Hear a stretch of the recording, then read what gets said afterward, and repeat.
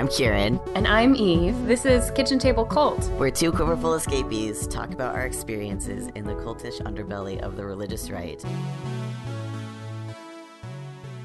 Hi, Eve. Hey, Kieran. How are you? We did it. We were so close. We tried very hard. We always overlap with each other on this. God. We're on the same wavelength. It happens. It's okay. I have been talking to someone a lot who's married to a Pisces, and he keeps describing my self-care habits as Pisces culture, and I feel like that's part of why we have this going on. Mm-hmm. You and I are just like kind of on the same chill wavelength a lot. Yeah, that tracks. It tracks a lot. Lindsay, what's your sun sign? let's get into the astrology right off the bat. This is totally not what you're here for. So, I mean, I'm a Virgo, like barely, like August 24th. So, okay. Yeah, I'm not really sure what that means, but yeah, that's me. Detail oriented, at the very least. Okay, wait, no, that's not me at all. That's the stereotype about Virgos. I'm a bad Virgo then. Okay, so what do you want our audience to actually know about you, and why are you here? I'm very excited you're here. I'm very excited to be here too. So I've had your podcast actually on my radar like for a little while. I'm so glad you reached out to me because that gave me like a little prompting to dig a little bit more. And I'm so glad because this is like one of those areas where it's good to know there's other people out there who have had the same experiences. So I'm really glad to be talking to you right now. I am an assistant teaching professor of history at Florida International University, Miami, Florida. I was homeschooled K through 12, so a lot of similar background, grew up in a quiverful family. And so I teach history here at FIU, and I talk about, in the past couple of years, have been digging more and more into the history of homeschooling in particular. And so I look at, in general in my research, global Christian evangelicalism and its interaction also with American politics and educational policy. So I'm really glad to be here and kind of talk a little bit more about it. So much in common. I was so excited when I found your I was so excited when I found your work. I was like, oh my God, someone's finally doing this. Yes. I don't feel like there are very many people studying what you are studying. Is that accurate? So I think it's starting, right? We're kind of a young generation. We're all kind of like hitting that young professional stage. And so I think there's going to be more, but I certainly only started looking into this probably in the last 3 to 4 years. So wow. I'm hoping that there's more. Yeah. I feel like I can count the number of homeschooling researchers on two hands right now. We should make a goal of getting them all on here. We should. We've had Rachel Coleman. Oh yeah. We're having you. Now we just need to get some of the other cool kids who do the research. In terms of the academic angle of this research, I know that, like, obviously this is interesting because there's a personal connection, but as an academic, what brought you to study this? Yeah, so it's kind of like a long story, which I'll sort of condense as much as possible. So because I grew up in that subculture, when I finally did get to college, I was originally going to do something like STEM related, biology. That was my major. But more and more I was drawn to my history classes. And I think it was because like growing up, I was always one who I never felt like I fit in, like with the people around me. I was always like, what's going on? What's wrong with me? Why am I not on the same page as everybody around me? Related content. Yeah. Mm-hmm. So that's what led me into history, is this question of why, like, what happened to my parents? Why did I end up where I was at? And that's the evergreen right there. What happened to my parents? Yeah, what happened to my parents? Why do I not? Where am I? So that's what led me into history. Skip forward a few years. I'm in graduate school, and I was doing a dissertation on Pentecostals and Pentecostal networking in the early 20th century in the United States and South Africa. And so I'm on my dissertation research. I'm in Johannesburg. I'm in this old Dutch colonial archives of the Apostolic Faith Mission. And I open up this dusty old file cabinet and I find all these magazines, and these are old Pentecostal magazines. And this becomes the basis of my dissertation, which is looking at Pentecostal networking through periodical culture. But the interesting thing about it was, at the time when I saw them, I was like, I recognize this. Like, I recognize this from like my childhood, like this style of media. And because I had grown up, my mother had subscribed to things like Gentle Spirit. We had the Teaching Home. We had all these like homeschooling magazines, which I never thought about on a regular basis until I came face to face with that in those archives. So set that aside for a few years, wrote my dissertation. I'm teaching in a private school at this point, and this was probably 2 or 3 years ago. And just on a whim, I'm like home for the holidays, and I asked my mom, I was like, Mom, like, what happened to those old like Gentle Spirit magazines, those old magazines you used to have? You had boxes of them. I like, where are they?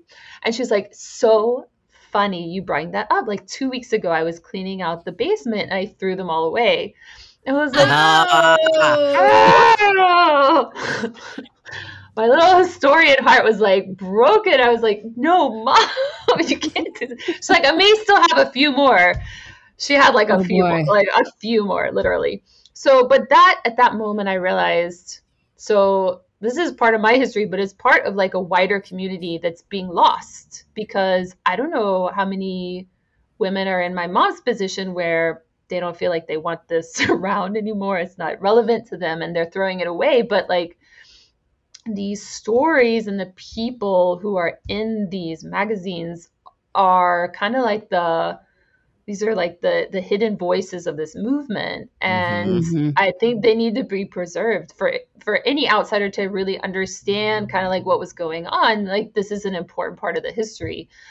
So from that point on, I realized, okay, this is all disappearing. I need to like figure out what's going on. So I started collecting these items. I went on all kinds of like Facebook homeschooling groups, eBay, everything I could find to try to track down. eBay's good for that stuff.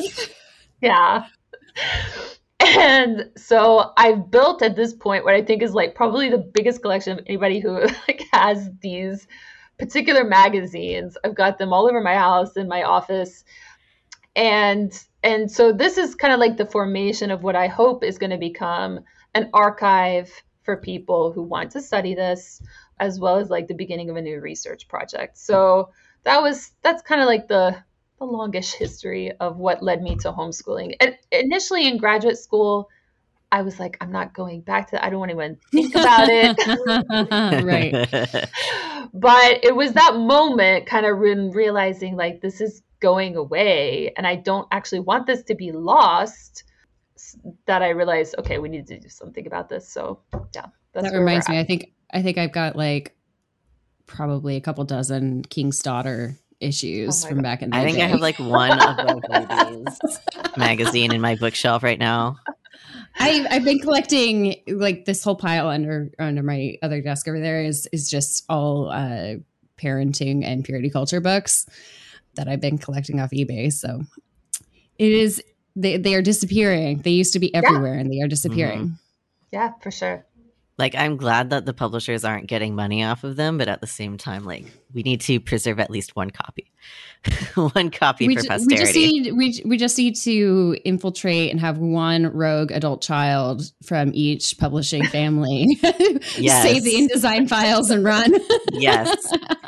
Please do that. We Just can get them set up scanned. an email address, a private Dropbox, whatever you need. If this is like your shit, we will happily take it. Thank you. Just in case, what for our listeners, if there's anything in particular you're currently looking for that you'd be really excited to get your hands on. Oh gosh. So in particular, I'm looking, so really anything, but in particular, one of the ones that I'm really interested in is there was one that was devoted primarily to African American homeschoolers called The Drinking Gourd. Very difficult to find. I remember seeing that go across once. Very difficult to find. So if anybody has any of those, I would love to get in touch with you. Yeah. I'll scan them and send them back, but I just want like digital copies of all these. Very That'd be cool. great. So, while you're, researching all of these magazines and preserving them and stuff, what are some interesting things that you've discovered, and like what isn't talked about that should be talked about more? Tell us a little bit more about like what's so exciting about these weird random magazines that we're preserving for some reason. Yeah, so one of the most important things I think about these magazines is it's so difficult to get at. And I started to realize this when I was teaching actually college. I started to have every now and then a couple homeschooled students. And one of the things in talking with them that I started, and even like people on eBay that I bought stuff from and I actually had like little conversations with, is like how much the perspectives of some of the people in this movement changed, especially like once their children were grown. I was really interested in like the women, the mothers who raised their children in this subculture, and then, now they're empty nesters or whatever. Like, what do you think looking back on it? And so one of the most surprising things I would say about the movement, it's diverse. It's much more diverse, I think, than most people realize. Like we tend to talk about it. I tend to talk about it even as like a white evangelical homeschooling culture. But while it was predominantly white, it was pretty diverse even from its earliest days. It was also politically, you've got like a really weird mix of like very left anti-mass education folks, very hard right folks. And so while a lot of us have like very similar kind of experiences growing up, we all had very different childhoods in a way. And it really depended on based on the region, based on the family, based on the local church, if it even existed, right? Based on the time frame. I mean, pre-internet and post-internet. So yeah, true. Yeah. So we want to talk about that later. We want to talk about that, and we'll come back to that one. Yes. Yeah. So it's really diverse. But even though it's diverse, it's also super connected. And you can see this in these magazines. The way they're structured, the people who write in and the letters that are published, there's a connection there. There's a network there that I really want to eventually map out. Are you talking like L Word style or? What do you mean like L Word style? Like, this is the TV show The L Word, where they have with everyone who slept with everyone. Okay, well, yeah, sort of. Okay. I'm like, are you talking like literal map it out?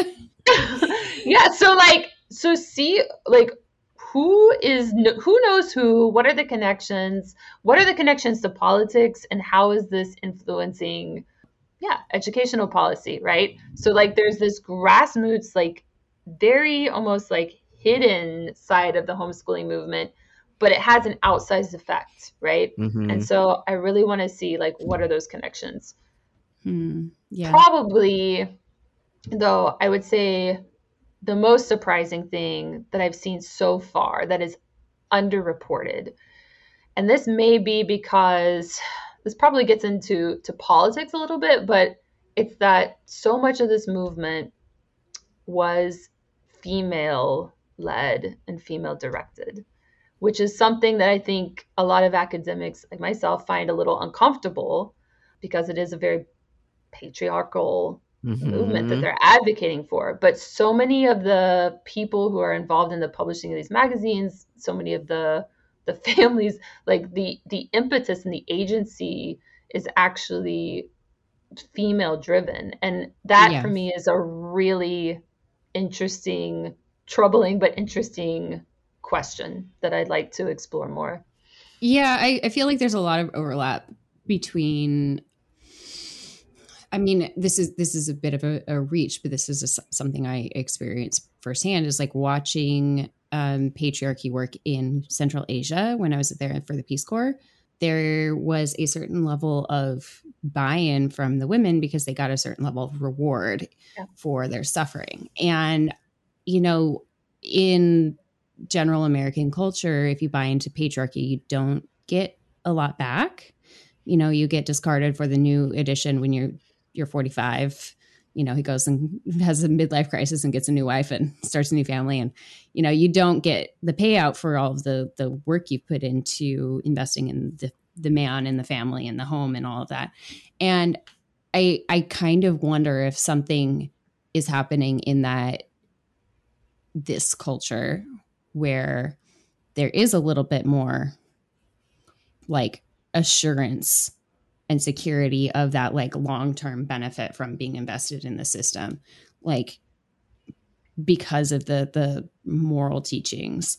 I mean, it doesn't necessarily work, but I feel like there's a little bit more like temptation to believe that like it's going to be fine because I bought into it. And so if I reinforce it, then I'll be safe. Yeah.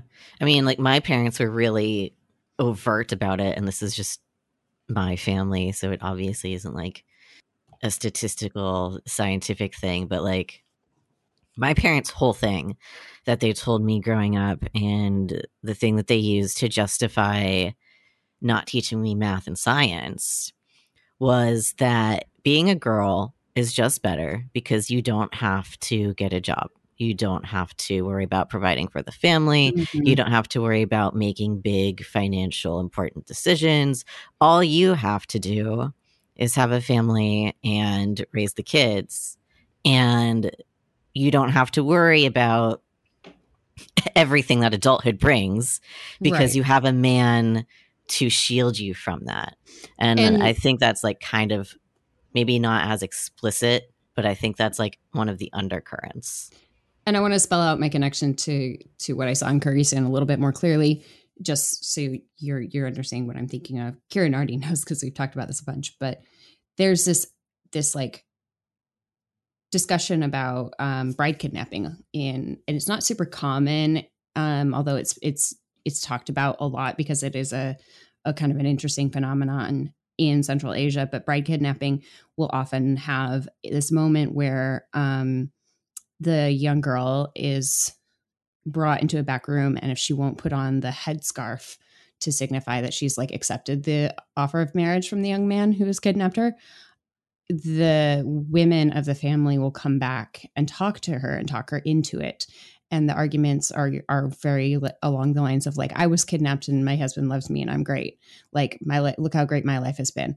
And it's very much the like, I had to suffer, so why shouldn't you kind of mindset. And there's, even if you're not bride kidnapped, like the new bride is the like house bitch. Like you are bringing the tea, you are making the dinner, you are cleaning things, you're taking care of the elders, you're on call for all of the housework. But if you stick it out, someday you'll be the matriarch and you'll have a Kaylin serving you tea and, making your life easy for you. So like it's this vicious cycle. So that's kind of what I think of when I think of like why the women are such, aggressive enforcers of Christian patriarchy. Yeah, it's really interesting. I'm teaching actually this semester a course on the history of American conservatism, and one of the figures we've been looking at is Phyllis Schlafly. It took us 19 minutes to get there. I think we just need to start keeping a little timer for that because God, she comes up all the time. She does. So I watched the Hulu Mrs. America, and I thought I forgot to finish it. I need to finish it, but they did do a good job. I thought they did a great job. job. And there's this one moment where Bella Abzug is meeting like some of Schlafly's supporters, like at one of the conferences or something, and they run into each other. And it's a really poignant moment where basically Bella spells out to them that like Phyllis Schlafly in a weird way is kind of a proponent of the second wave feminism in what she's doing. And that is so exactly what some of these women in the homeschooling movement also were doing. Cheryl Lindsay from Gentle Spirit is one of those figures that comes to mind because like they have this vision of the home as like building this home and being prosperous in terms of like publishing this magazine to where their husband will be able to come home and they'll all live this like wonderful life with the children. Frances Schaeffer, what is it? What's her name? Not Frances Schaeffer's wife wrote a book called The Art of Homemaking, or The Secret Art of Homemaking, and it's very similar along these lines. Yeah. And I feel like Mary Pride's stuff is also hits on these notes Absolutely. too. And it's to bring everybody home, and then we'll all be working at home, and it'll be self-sufficient. So it ties into this like really idealized version of like home capitalism. And what happens though, what happens is that in her case, the husband does come home, and then there's so much trouble. And eventually in her case, like it falls apart. And for a lot of these women, I think it seems that it follows a similar trajectory. And so that's just like such to me, like a really, like they follow this model. They're actually, even though they're supporting like this profoundly anti-feminist ideology, they are working in such a way that they want to have it all. They want to be the mom. They want to be also like, Phyllis Schlafly like would brag about how she flew home and was home in time for dinner every night. Yeah. Like, she did bedtimes. Like that was her, like, okay, that takes a lot of money. That takes a lot of flexibility. That takes a lot of childcare. And wouldn't we all want to have that? Right. If only we were all wealthy enough to be able to like have that as an option. Yeah. And I think part of the problem is like they are setting up this kind of like idealized vision of the family. And so you do get like a lot of people who try to mimic this, to mold this in their own lives. And it doesn't. Parents out. You need a lot of privilege and resources to make that even close to work. Yeah. And even then, like, it's still rough. That's actually something that I think I want to ask you, but I didn't put on our list. But like, what's the class breakdown that you've seen from what you've noticed in the magazines in terms of like economic status and background? So it's hard because it's not really ever explicitly stated, right? I would say this is generally a middle class, like you have to have enough money in one sense to live off of one income, right? Now, part of this movement is the idea is to move into really rural areas, buy very cheap land, and live as cheaply as possible. There's a whole dissertation book, like whole realm of scholarship to be written on what is sort of like the Dave Ramsey-fication of Christianity that has yet to be done, that people really need to pick up on. Yes. But part of this would love to see that. Part of this whole movement is doing that. Is living this sort of like self-sufficient life. They're doing it cheaply. Like you don't, in a sense, you have to have an investment to be able to do that. You have to have like grandparents who can help you with the down payment for the land or whatever. But once you're there, yes, it's very cheap. Yeah. Yeah. And yeah, I mean, let's be real. Like if you're not going, like if you're homeschooling and you're not you're not paying for all these like extracurricular things, then yeah, I mean, okay, it doesn't cost it, but you're getting what you pay for too, which is what I think. And that's the problem. My parents liked to brag about how, like, you know, public schools spend $500 to $1,000 per child, and my parents were like, "We spend $500 for 8 children," and it's like, well, and therein lies the problem, right? And we have questions. Yeah. So, you know, moving on from class. You talked about this movement was more diverse than is often discussed about. Do you think focusing on homeschooling in the U.S. as historically a predominantly white phenomenon is a useful way of looking at it? So I literally get asked this question at every single talk I give. Is homeschooling a result of like white flight, right? And I think it depends. It depends on certainly the region. I don't know that looking at it through I think that's one way of looking at it, and it does have, like, you're going to get a certain result from that, but I don't think that's the only thing. And I think there's two reasons for this. One is that I'm not sure, and I've spoken to others my age who we've talked about this, and I'm not sure that the timeline exactly matches up. So homeschooling really starts to take off in the 80s, I would say, and especially the 90s. But for desegregation and busing, like, this is primarily like a late 60s, early 70s, mid 70s phenomenon. I'm not sure. It's just not close enough to So me. the way I see that is it's the private schools. They go to the private schools. The private first. schools, sure. And then once the private schools get desegregated in like individual lawsuits, that's when I see the. You could draw that out. I think the second point is that in these sources, which is really interesting, race is almost never brought up. Not even in coded terms is race ever brought up. Now, that in and of itself, I think, is something to be looked into. But what is brought up over and over again are things like what they would call radical sex education, what they would call like the gay rights agenda, what they would call like prayer being taken out of public schools. These are the things that they are explicitly rejecting and explicitly listing as reasons for why they're homeschooling. And it's never I've never come across any sort of like, well, desegregation issue.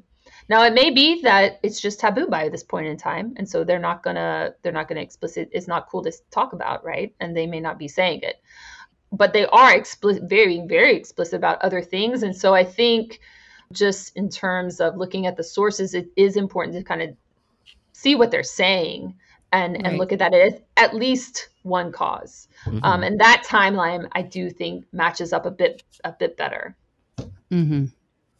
That also like is interesting and kind of makes sense. So I know we have some other questions, but I really want to talk about like the difference between before and after the internet. Yeah, because I feel like this is a huge thing. I feel like blogs. I feel like just because we met on the internet and did all this stuff on the internet. Yeah. I think my like working theory right now is like homeschool mommy blogs invented influencing as we know it today, like Instagram influencing. And I think that the children of homeschool mommy bloggers killed the purity culture movement because they were talking about it online. Wow. I love that. We've been talking about this for ages. Just like, if this is exciting to you, stay tuned. There's more. Yeah. But seriously, I feel like once homeschool alumni were able to talk to each other, there was a massive shift. Before, when it was magazines and it was edited, you weren't having the horror stories coming out that you saw in like Homeschoolers Anonymous. So it wasn't curated. And once there was no, authority curating the material, all hell broke loose.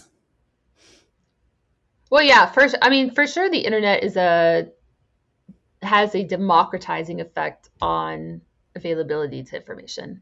And for sure, I can see how that would absolutely help to elevate voices that had otherwise been shut out. No, it's a really interesting theory. So my experience, like talking to people like pre and post internet, is that it was kind of like a different game. I mean, so both of you, I'm assuming, were probably like, you had access to groups as you. So my family homeschooled in California until 2000. And so in California, you had to do the private school loophole model. So we had a homeschool group that we were part of that, covered us with accreditation. And so we would meet with them to do like science experiments or field trips or, but so it was like maybe a couple times a month we'd see the other homeschoolers in the same group. After that, it was when we moved to Virginia, it was under the religious exemption clause, and it was only other homeschoolers at church, or if we did like softball or swim team and there were, you know, other homeschoolers around. Yeah, my group experience was like it varied depending on how friendly my parents were. So there was like a large community of homeschoolers where I grew up in Florida, and we would be part of that off and on. And then when we moved, we were also part of groups off and on. And so I either like saw people at like home education days at church when like we had parent classes once a week, or I would only see people like at church, and it just depended on my parents' mood that year. I think there's another element too of the Richmond homeschool community was really, really active, and they had a lot of extracurriculars and a lot of co-ops and a lot of like groups and activities. And you could have a very robust social life, but you had to have a certain level of income to be able to do that, and a certain number of kids to be able to do that. And so if you were quiverful, you kind of didn't get to participate in that. Yeah. If you were under a certain like income level, like it just wasn't accessible to us. So I wasn't participating in those things, but I could have if we had just had more cash to throw at it. And then, so within those groups, like, but you had access like to the internet and to other. We got our first computer in 1998. We always had a family, like a joint family internet account, email account. Mm-hmm. Nobody had private email accounts. And then, we had one computer. It was in a public area. You know, you were always getting monitored by a software, all those things. And in like 2003, 2004, my peers in the homeschool community in Richmond started making Zyngas. So they all started their little Zyngas and were keeping up with each other that way. And that was my first taste of the internet. I wasn't allowed to make one, but I read everybody's, you know? And then at a certain point I was allowed to make my own, and it was like specifically for a school project. And of course I just kind of like, you know, leaned into that and was like, well, we're just never stopping this one. This school project lasts forever. Mm-hmm. Still doing it. It's fine. Yeah. My family I think we got our first computer in like 95, but the internet wasn't really a thing in my life until like 98 and 2000. And it was obviously public, but all my friends in 2004 also got Zyngas. And so I managed to convince my parents to let me have a Zynga by pretending to be a boy on the internet, because apparently boys on the internet don't get solicited by creepy old men. So I had this wonderful like time of pretending to be a boy online for like a year and a half. I remember your whole like coming out too. It was really funny. You're like, surprise, I'm a girl.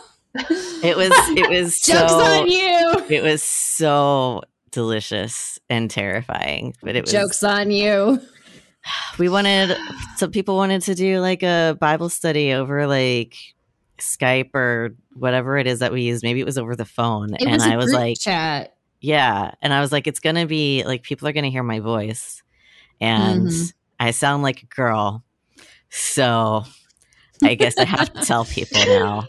Yeah. Well, and I was allowed to, but I had to use a pseudonym. So I was Jackie, spelled the French way, for like, oh my God, for like 10 years. It was like, so yeah, we met through like mutuals on Zynga in like 2005. Yeah. And then we just kept blogging forever. And I was allowed to get my first email address when I was like helping run a magazine, and I had to have an editorial email address, and my father caved for that as long as he could have the password. I managed to get my first email address for speech and debate stuff, but my parents had to have the password and be able to access it and be able to read all my emails and chats and like all of that. And of course the safe eyes, but we had to turn off the safe eyes the year that the speech and debate topic was about medical malpractice, because I literally couldn't look anything up. And I was like, I have to do research, but literally every medical topic outside of like immediate first aid was just like blocked. Yeah. So that's how we got rid of safe eyes on our computer. Go figure. It was great. So you guys were basically teenagers, it Yeah. sounds like, when you were able to get, but it was still very much overlooked, like your emails and everything. Yeah. Mm-hmm. Yeah, Yeah. before So that, I had like pen pals through magazines. Yeah. Like, yeah. Yeah, the that's how I made. Clubhouse ones. I did King's Daughter pen pals for a number of years. I was like corresponding with homesteaders in various parts of the country, and you know, as you do. As you do. The only method of communication at that point. Yeah, no, it's a really stark transition, I think, the pre-internet and post-internet period. Because I didn't get, I mean, I think I got my first flip phone when I was definitely, I had to have been, I think I was still living with my parents, but I had to have been like 18 or 19. Mhm. And I didn't get my first email until I was 21. So I was, by that point, 21 was when I think the year I left. Yeah. So that was kind of like my first big thing. But like pre that, I mean, it was just, yeah, it was like you had to do everything. I mean, it's very difficult to explain to people actually younger, like what this was actually Mhm. like.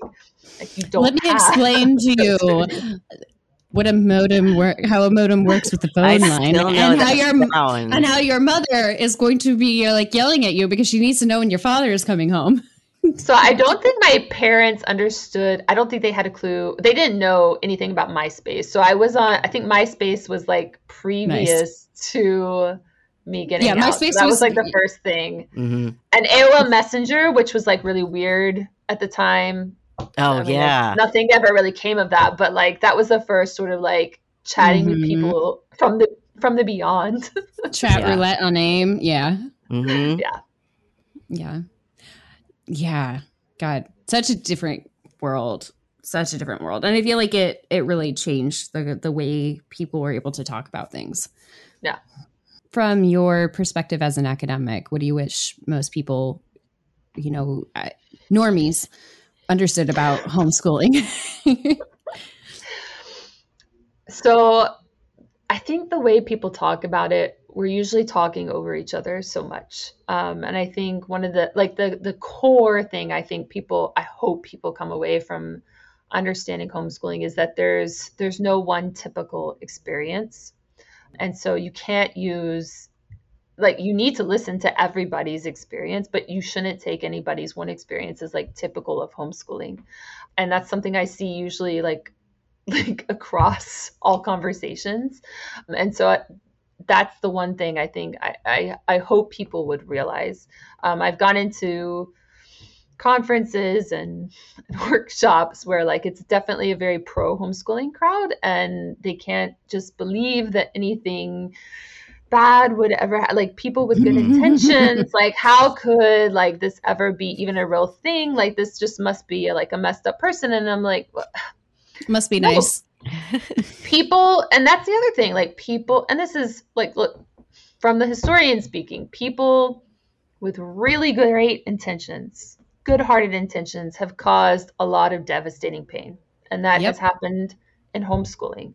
And so knowing that, I hope we can, approach it in a little bit more of a thoughtful way.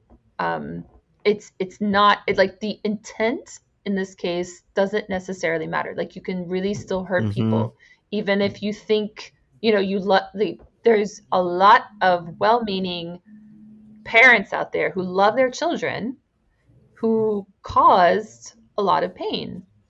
And I just want people to understand that, and hopefully through recognizing that we can address what went wrong. You can't learn and grow unless you're willing to admit that something was wrong. Like, Yeah. Right. it's really Right. hard. Yeah. Which is like the hardest thing, I think, because at a certain point in the homeschooling journey, a lot of homeschooling parents take that on as like their identity. Like they are a homeschooling parent. And it's interesting because therefore, they'll get into homeschooling not feeling like they're going to be that way, not wanting to be that way, and it will just kind of be like a slow creep. yeah. Well, and I try to empathize with that. I mean, like, I can understand, like, okay, you've gone into this with really great intentions. You've wanted to Mhm. provide the best for your kids, and at some point, like, this goes wrong. Like, it's very hard to accept that. I can understand that. Yeah. So I hopefully, hopefully though, we can all like move beyond this, learn from this, and do better. Yeah. Yeah. So if people want to find your work, where do you suggest they go, and what do you want them to read first? What are you the most proud of? Okay, so I would say, so first off, if people would like to contribute to this project, if you have any homeschooling magazines, if you have a story you'd like to tell, because I'm hoping that this will also turn into something of a, like an oral history project, reach out to me. I can be contacted at lmaxwell@fiu.edu. I also have a website, lindsaymaxwell.com. They can go to reach out to me. So I'm in sort of like the early stages of this project. I want this to turn into a digital archive that researchers will be able to go to and access these sources. So in the process of digitizing these like thousands of magazines. That's a lot of work. You have a good scanner, I hope. Yeah. So reach out to me, contact me, and I hope to make this something that will be useful to people going forward. This would be incredible if I could get my hands on a library of these. Digitally, I want to see that map. If they were searchable, oh my God, my heart. No, like now they don't really exist. Like I've had to go to a few archives where they exist just in boxes, but very scantily. I mean, literally where I've mostly found this is through like Facebook Messenger, like contacting people in homeschool groups and through eBay. I mean, yeah, it's the 21st century. That's what we're doing. Yeah. Right. That's how it goes. All right. So if you have magazines, get in touch with Lindsay. Yes. Please do. Yeah. I really want to see where this winds up. I really want to see like the map of connections, because there are so many magazines, and it like, before the internet, that was all that we had to like disseminate information. Like that was how you learned what other homeschoolers were doing, is you got whichever magazine was popular at your homeschool convention. It was that, and it was, so I mean, like the way that they're broken down, they've got like the editorials, so that's kind of like you can read that as like where the ideology is headed in the homeschooling movement. But then you have like readers, you have like articles that are, and they come from all kinds of, they come from like Rushdoony, they reprint Michael Ferris, so you can see like what are the influences going on in this community. But then they have like readers' letters, and they publish like the names, sometimes the addresses even of these people. Oh wow. Yeah. So that the readers of the magazines can respond. And so it's like this like community, right? But for historians, this is amazing because you can actually like see where people are from. I mean, that's also part of a larger story too, is that in reading some of these, you realize this isn't even just an American thing. This is I'm thinking about Above Rubies in particular. Oh, for sure. It's so international, where their audience was just everywhere. Oh yeah, and Nancy Campbell, she's still at it. I contacted her for part of this, and she talked to me. And so yeah, no, that's a really interesting angle, the New Zealand and Australia angle. I mean, I think I haven't teased this out enough yet, but I mean, I think a big part of this story is like the global mission movement, because you have a lot for sure of missionaries writing in. Yeah. And that's just something that hasn't been really looked at all yet. So yeah, that hasn't really been talked about much at all. Don't worry, we have someone teed up who's going to talk to us about their time with Wycliffe. That'll be fun. All right. It's going to be a good season. The overlap. There's so much. The overlap is almost a circle. Well, I feel like there's also like, if you look at the missions updates from the missionaries, the fundraising updates that they would send out, those are little magazines, there's little newsletters. Like, what do those say? Who are they talking about too? I bet there's a lot of overlap there as well.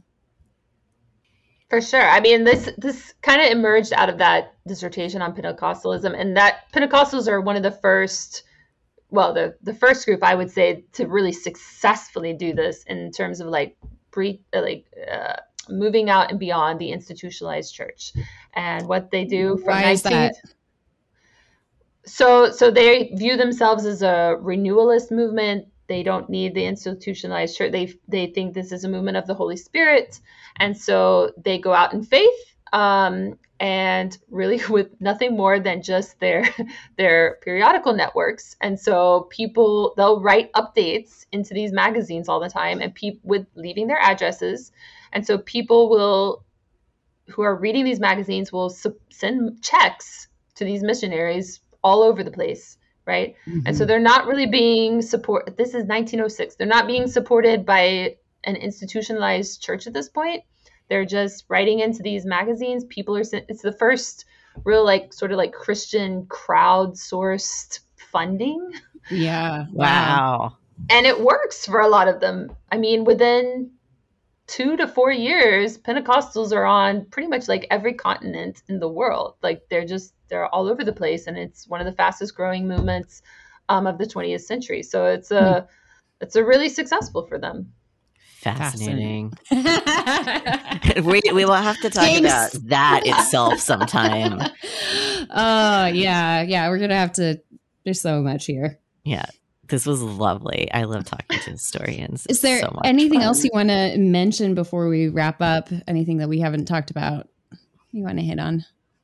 I think that was pretty much it. I mean, we didn't talk about, I guess, like where it goes from here. Like, so we have like the story of like the 1980s, 1990s homeschooling movement and how it connects to today is also something I've been thinking a lot about. I do think there's a connection, as I mentioned before, with that whole like Dave Ramsey-fication. There's a story there, I think, in terms of like